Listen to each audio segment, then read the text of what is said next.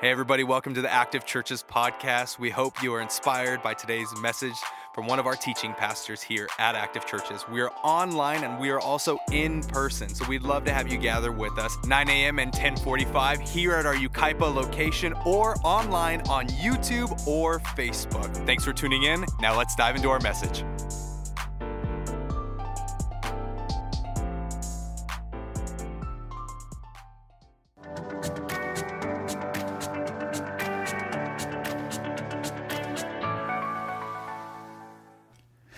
Hey, what story do you want to tell?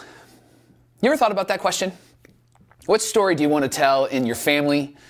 What story do you want to tell in your relationships, in your marriage, in your dating life? What story do you want to tell in your parenting, in your home, in your work life? What story do you want to tell? That's the question I want us to wrestle through today. And if this is your first time, hey, welcome to Active Church. My name is Mike. I serve as the lead pastor. And we're talking over the last few weeks about how to make this time different than last time. And in order to do that, we got to talk about our decisions, because your decisions and my decisions determine the direction and quality of our lives. And we want to tell better stories. And I know that you are longing to make this time different than last time. We don't want to repeat the mistakes of the past. You know, every decision that we make becomes a permanent part of our story. Every decision, day by day decisions, become a permanent part of your story and mine.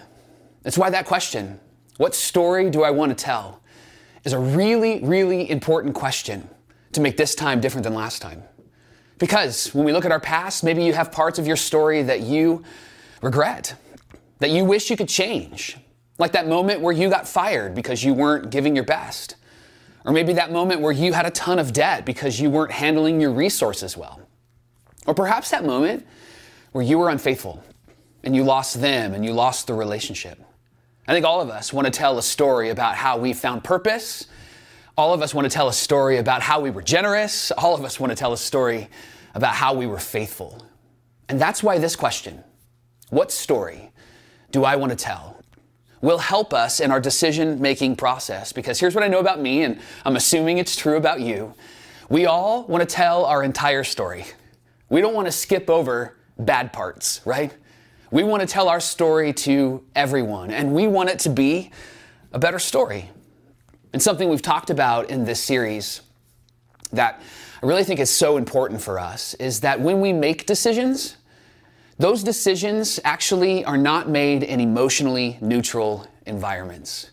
Our emotions are stirred up often, especially in those key life decisions that we know will make an impact in our story and in the story of those around us. You know, I get stirred up. My emotions get stirred up when I have a deadline or when I'm under pressure. Maybe you feel the same way. And you know what I do? In those moments, I will always choose the immediate over the ultimate. In those moments, I will always choose what I want now over what I want most. Maybe you're the same. There's a word for that, actually. It's called focalism. Focalism is described this way, being locked into options rather than the story. Or choices over chapters. We're going to make this choice because we have to make this decision right now in this moment because we're under pressure. And we don't think about the chapter it's going to write or the impact that it will have in our stories. I had the greatest grandpa in the world. And we can argue about that later, but I think mine was the greatest. We called him Gus. It was my dad's dad. He always gave the best advice. He would always drop knowledge on you. I remember when he was getting close to leaving this earth and going to heaven. Those last few years were precious for my wife and I and our oldest, Abby. She was little at the time, and we would take Grandpa Harry, Grandpa Gus. We would take him out to eat. He would always want to go to like Red Lobster or Coco's. Those were his two favorite places. And I remember every time we would hang out with him, driving to the restaurant, eating at the restaurant, and then driving home, he would always have these nuggets of knowledge that he would drop upon us. And I remember one time we were talking about decision making. We were talking about the emotions that are behind decision making. And he said something to me that has stuck with me for years. He said, Michael, strong emotional appeal is a red flag and not a green light to move forward. And I've always hung on to that. And it's so important for me because I can react when there's a deadline. I can react when I'm under pressure. And when I do that, it doesn't help me tell a better story, and it won't help you tell a better story either. That's why I love this question. What story do I want to tell? It gets us out of the past. It allows us to be present in the present and build a better future. And by the way, you and I aren't the only ones that have ever struggled with this tension in our life of telling a better story. What story do we want to tell so that this time is different than last time? The men and women who pursued God long before we ever started, long before we were ever here, wrestled with this tension as well. And there's this really incredible story in the Hebrew Scriptures, the Old Testament in the Bible, about a young Jewish boy named Joseph. It's a true story. But in his story, he actually wrestles with this question: what story do I want to tell? And it wasn't just a moment decision. It was a moment by moment, day by day decision. His life was messy. You might be able to relate. I know that I can. His life was messy. And a lot of the mess wasn't caused by him. It was caused upon him. But yet, he decided that there was a story he wanted to tell, and he wouldn't negotiate it. He wouldn't bargain with it. And I want to take you to his story because I think that there's some helpful tips and tools and principles that we can learn. I want to show you a couple of moments where he made a really good decision, asking the question, what story do I want to tell? And then at the end of our time together, I have an ask for you, a personal ask, okay? So the story that we're going to actually walk through today is found in the document of Genesis in the Bible, Genesis chapter 39. So if you have a Bible, or if you have the Bible app with you, would you turn there? If you're watching this, you'll be able to see the verses on the screen. And as you turn there, can I give you some context? We're going to get dropped into this story around 1850 BC. And Joseph is in a really tough spot. He's in a tough spot because his dad, Jacob, is the father of 12 sons. And Joseph was his favorite child. Now, if you are the favorite child, you probably know that, right? If you're not the favorite child, it means that you're not the favorite child. If you're not aware of your folks favoring you, then it probably means that you're not the favorite. Just hate to drop that knowledge on you today, all right? But Joseph was the favorite child, and he was the favorite child for a really interesting reason. Joseph was Jacob's favorite son because he was born of Jacob's favorite wife.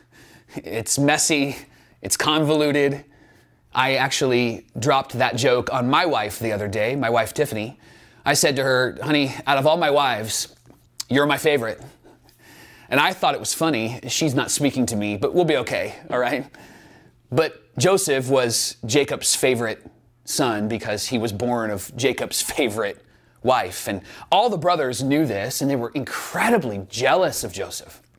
So much so that one day as he was coming out to the field to visit them, they were working in the field and Joseph wasn't because he was the favorite. When he was walking out, they decided that they wanted to get rid of their brother. Kill their brother. They're so angry, they're so jealous, they're so upset. But then one of the brothers speaks up and says, we can't kill him. That would be wrong. And so what they decide to do is sell him into the slave trade.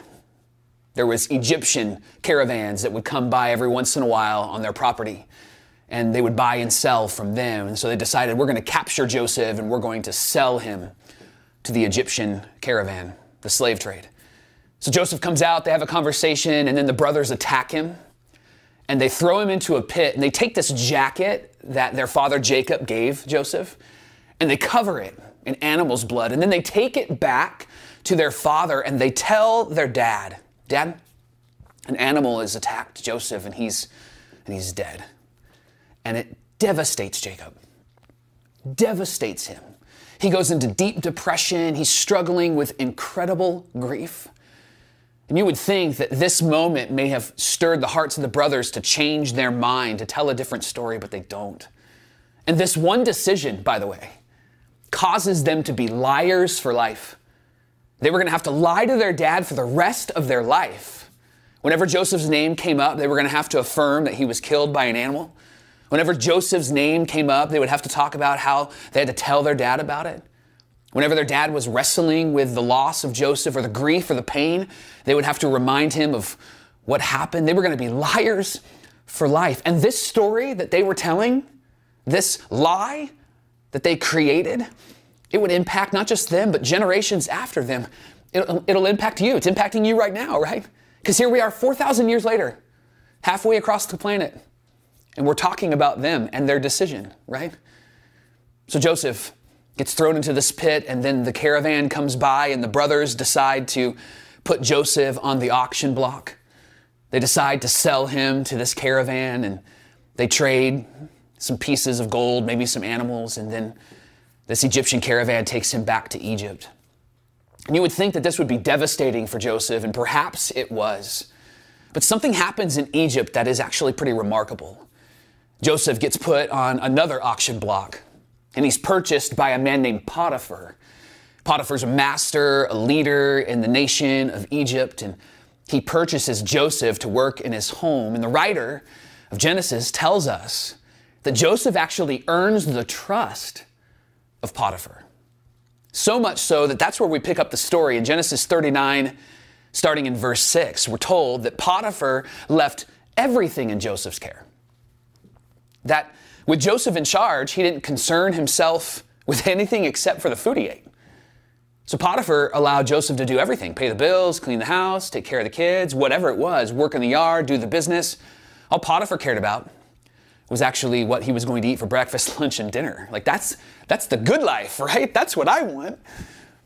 And Joseph earns the trust of this man. And what I find fascinating is that Joseph didn't allow what his brothers had done to him to influence the story he was telling. Like he was kidnapped, he was trafficked, he was sold into slavery, he's a victim, and yet Joseph doesn't play the victim card. I have to believe that in this moment he was asking himself, man, what story do I want to tell? And for a while, the story at Potiphar's house was actually really great.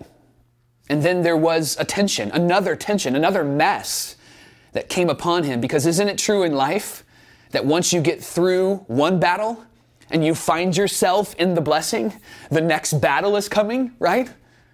And so Joseph, we're told, is in the home of Potiphar. And the writer tells us that Joseph was well-built and handsome. And after a while, his master's wife, Potiphar's wife, she took notice of Joseph and said, "Come to bed with me." Joseph was about 19 years old when we pick up this story. And he's far, far from home. And here's the thing. Nobody would have known if Joseph agreed to actually do what Potiphar's wife wanted him to do. Nobody would have known, not even Potiphar, because Joseph, remember, was in charge of everything. And his family is thousands of miles away. And so why wouldn't he? Why wouldn't he? He's on vacation, an endless vacation. And so he can do whatever he wants. Nobody's going to know. But Joseph knew that he would know and knew that someone else would know. And we'll talk about that in a minute. But he's asking that question in this moment. Emotions are probably stirred up, by the way. He's asking that question, what story do I want to tell? And the writer tells us that he refused. And then Joseph does something that I think we all should do in moments when we're curious about the story we're telling, when we're making decisions, especially if there's a deadline or we're under pressure. Joseph actually rehearses or speaks his story out loud so that he can hear his words around him and that Potiphar's wife can hear his words. Joseph builds a cathedral of words that help shape the story, the narrative that he's a part of, that reminds him. He gets these thoughts out of his head and he's reminded in that moment, here's the story I want to tell. And so he out loud in front of Potiphar's wife, he says these words, "You know, with me in charge, my master does not concern himself with anything in this house. Everything he owns, he has entrusted to my care. No one is greater in this house than I am. My master has withheld nothing from me, Mrs. Potiphar, except for you, because you are his wife." Joseph is talking about everything that he's been given. And he actually lays a question before Potiphar's wife. He says, is this the story you want to tell? Is this the direction you want to go? Mrs. Potiphar, do you want to have an affair with a Jewish slave as a part of your story? And then he asks himself out loud the best and most powerful question, because he knew that he would be aware of what he was doing, but he knew someone else, and the someone else is God. He says these words, "How could I do such a wicked thing and sin against my God?" Like, why would I even do this? Why would I even consider this? Why would I even go in this direction? And all of us might say, well, you've been victimized. You've been kidnapped. You've been trafficked. And might as well do what maybe your emotions are telling you to do. Like, nobody's going to know, right? At least those are the excuses we tell ourselves. Joseph's like, I can't do this. One, because I'm not going to take advantage of you. But two, I don't want to take advantage of what God has done in my life. Joseph is literally weighing two options here. I think the options would sound like this. Option number one, your husband, Mrs. Potiphar, gave me an opportunity that I never thought would come my way, and so I was faithful to him and I was faithful to God. That's the story that I could potentially tell right now. The second option is your husband gave me an opportunity I never thought would come my way, and so I took advantage of him and God. That's the potential option of my decision if I say yes to you. So I could take advantage of your husband and God, or I could honor your husband and I could honor God. And Joseph honors Potiphar and honors his God. By the way, this wasn't just a one-time request, because as we've already mentioned, telling a better story is a day-by-day, moment-by-moment decision, right? We read that although she spoke to Joseph day after day, he refused to go to bed with her. And don't miss this last line. Or even be with her. Because sometimes saying no so that you can say yes to something better also means that you can't even be around it. Not because it's evil or rotten or sinful or bad, but because you know what it might do to you. Joseph knew that Mrs. Potiphar was an attractive woman, that Mrs. Potiphar was going to keep inviting him, and that Mrs. Potiphar was going to be relentless. And Joseph knew that even being around her would be difficult. His emotions would be stirred up. Just like in those moments where you are around that thing or that person, and it was just a little flirting, but it's not going to threaten your marriage, right? It was just one drink, but you're not going to go back to what you did before, right? It was just one look on that website or that social media page, but I'm not going to go back to that addiction, right? Joseph actually models for us what it looks like to ask the question, what story do I want to tell? Not just in his thoughts and in his words, but in his actions. And this was humiliating for Potiphar's wife.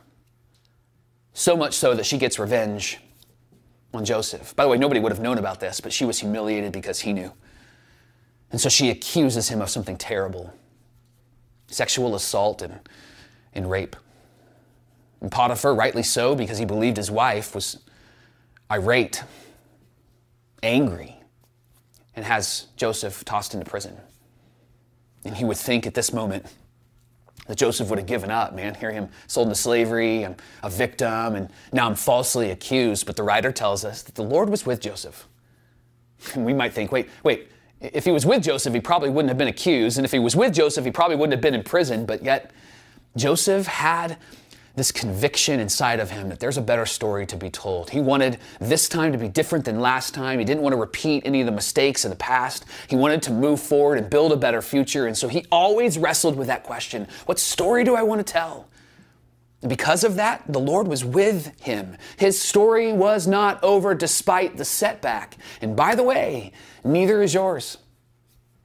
You have an opportunity right now, today, to move into the better story, to make this time different than last time, to not repeat the mistakes of the past. And it can start with this question, what story do I want to tell? We're told later on that Joseph earned favor in the eyes of the prison warden because he was wrestling through the story he wanted to tell. He ends up running the place. He ends up building relationship with those that are in prison. Two particular people he builds a really great relationship with And they actually come to him one night after interesting dreams. One comes to him and shares a dream. The other comes to him and shares his dream. And they ask Joseph, hey, do you know anything about dreams? Do you know anything about God? We're thinking maybe God's trying to speak to us. It's kind of an extraordinarily strange moment. And Joseph actually says, yeah, I can talk with God and maybe give you some wisdom on this. And Joseph shares with the first man that his dream was God letting him know that he is going to be restored back to the Pharaoh, someone who's in charge of the entire nation of Egypt. The other guy, he says, this is just an announcement that your life's going to be taken from you soon by the Pharaoh because he's an unfair man. He does what he wants. And all of that happens. One guy gets restored. The other guy, his life gets taken from him. The one who's restored told Joseph, I'm going to remember you. I'm going to remember you because you told me this. And then 2 years pass. And Joseph might have been thinking, man, this is terrible. Like how much more pain and suffering can I go through? And maybe you've been there too. But Joseph wrestled with what story he wants to tell and didn't allow that to get into his soul. And eventually he hears a rumor about how the Pharaoh had a dream. And this guy who was friends with Joseph 2 years later remembers Joseph finally, right? 2 years later, what a great friend. And tells Pharaoh, hey, this guy named Joseph could actually tell you what your dream's about. So they clean up Joseph, they shower him, they shave him, he looks good again. And they bring him before the Pharaoh, about 21 years old. And the Pharaoh shares his dream and says, can you interpret the dream? And Joseph's words are, I cannot do it. Which is like time out. Like if you and I jumped into the story, right? Wouldn't we say, hey buddy, if you want to get out of prison, you need to say whatever you need to say to get out of prison, right? But Joseph had a story he wanted to tell. He was wrestling with that question. And he wasn't going to negotiate the story that God was writing. And so he says, I can't interpret your dream, but God can.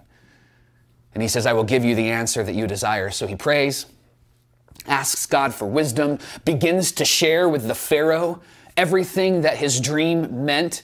And specifically, Pharaoh had a dream about how there was going to be plenty and then how there was going to be famine.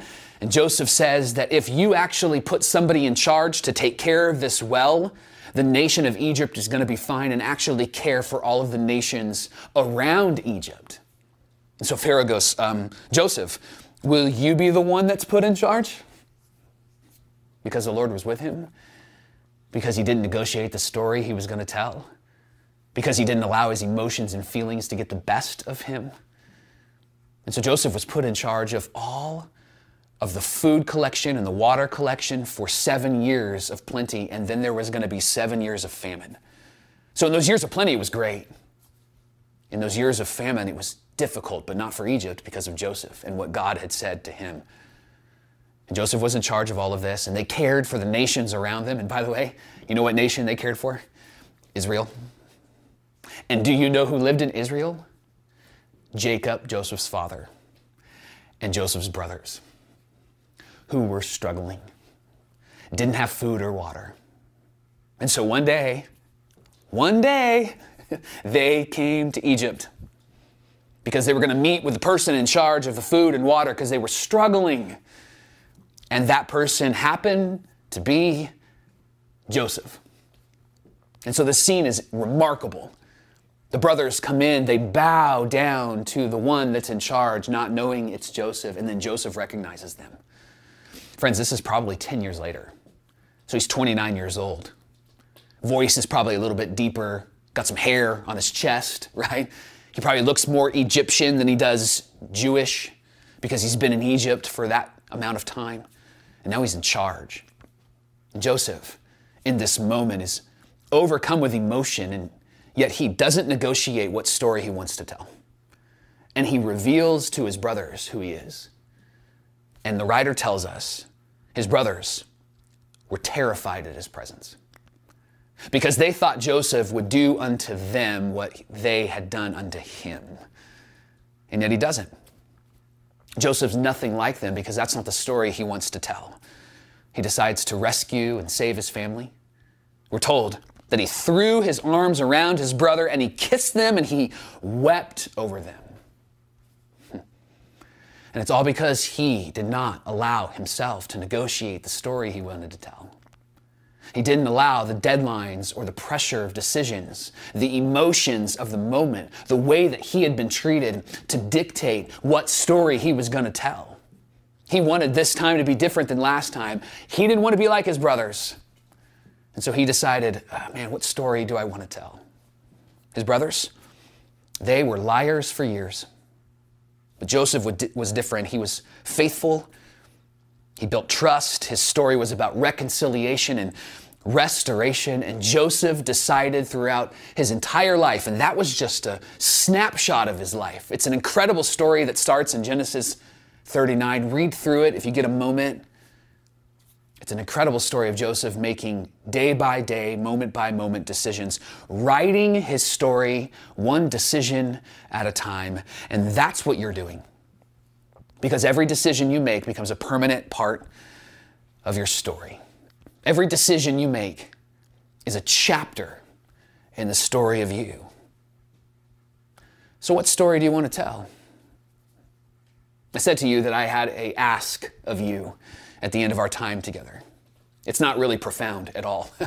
It's not one that's going to go, oh, that's a really great ask, I'm going to do that. But it is one that is personal. It's one that's a reflection of my love for you. So as your friend, and as potentially with the privilege of being your pastor, could I ask you this? Please, don't make a decision in your life that would make you a liar for life. Please don't make a decision in your life that would make you a manipulator for life. Please don't make a decision in your life that would make you a pretender for life. Because the story you'll be left with is one that you will not be proud to tell. And listen, I know things might be hard right now, but in the future, this will be a part of the story you tell. And I know things might be difficult right now, but in the future, this will be part of the story you tell. I know that you might be in pain right now, but in the future, this will be a part of the story you tell, and it will be a better story, and it will be different than last time when you answer this question. What story do I want to tell? What story do I want to tell my spouse or future spouse? What story do I want to tell my parents? What story do I want to tell my kids? What story do I want to tell my grandkids? My boss? My friends? My pastor? My mentor? My leaders? My circle of influence? What story do I want to tell me? What story do you want to tell to you? It's a great question, isn't it?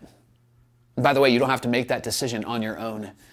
It's why we do what we do at Active, and you're a part of Active Church. And maybe you're struggling with what that story might look like and sound like. Well, don't struggle on your own.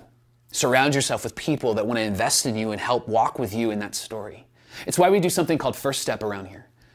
First Step is an opportunity to meet with our team, an opportunity to help define and shape the story you're telling, and to take that first step.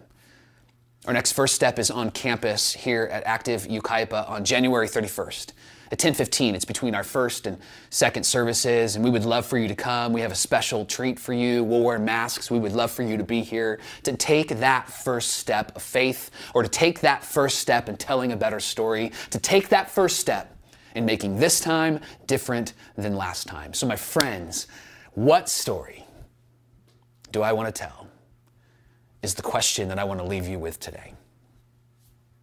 Can I pray with you?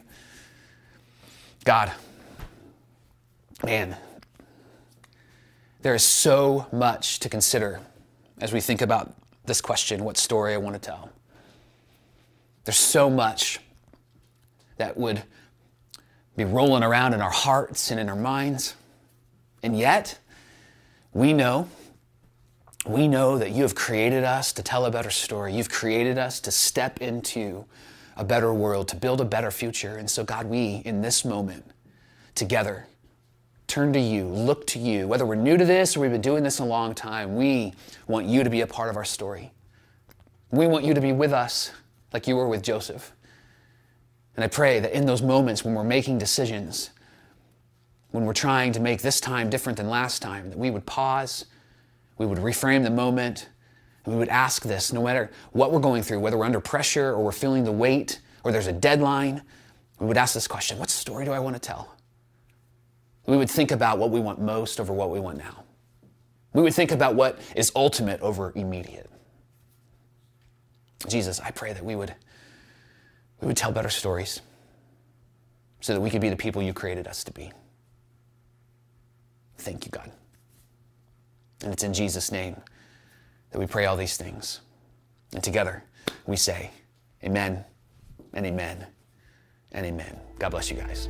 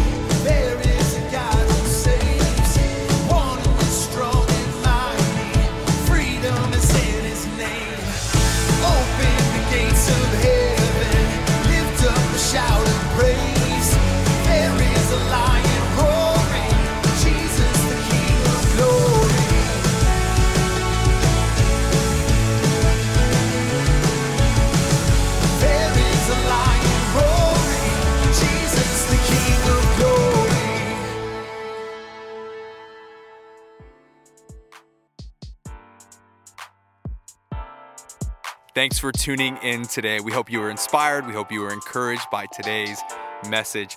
Hey, I want to ask you to do two things. First thing, hit that subscribe button to stay connected to the Active Churches podcast. The second thing I want to invite you to do is go onto your social media accounts, Instagram and Facebook, and go to @Active Churches. Stay connected to the community because together we can tell a better story.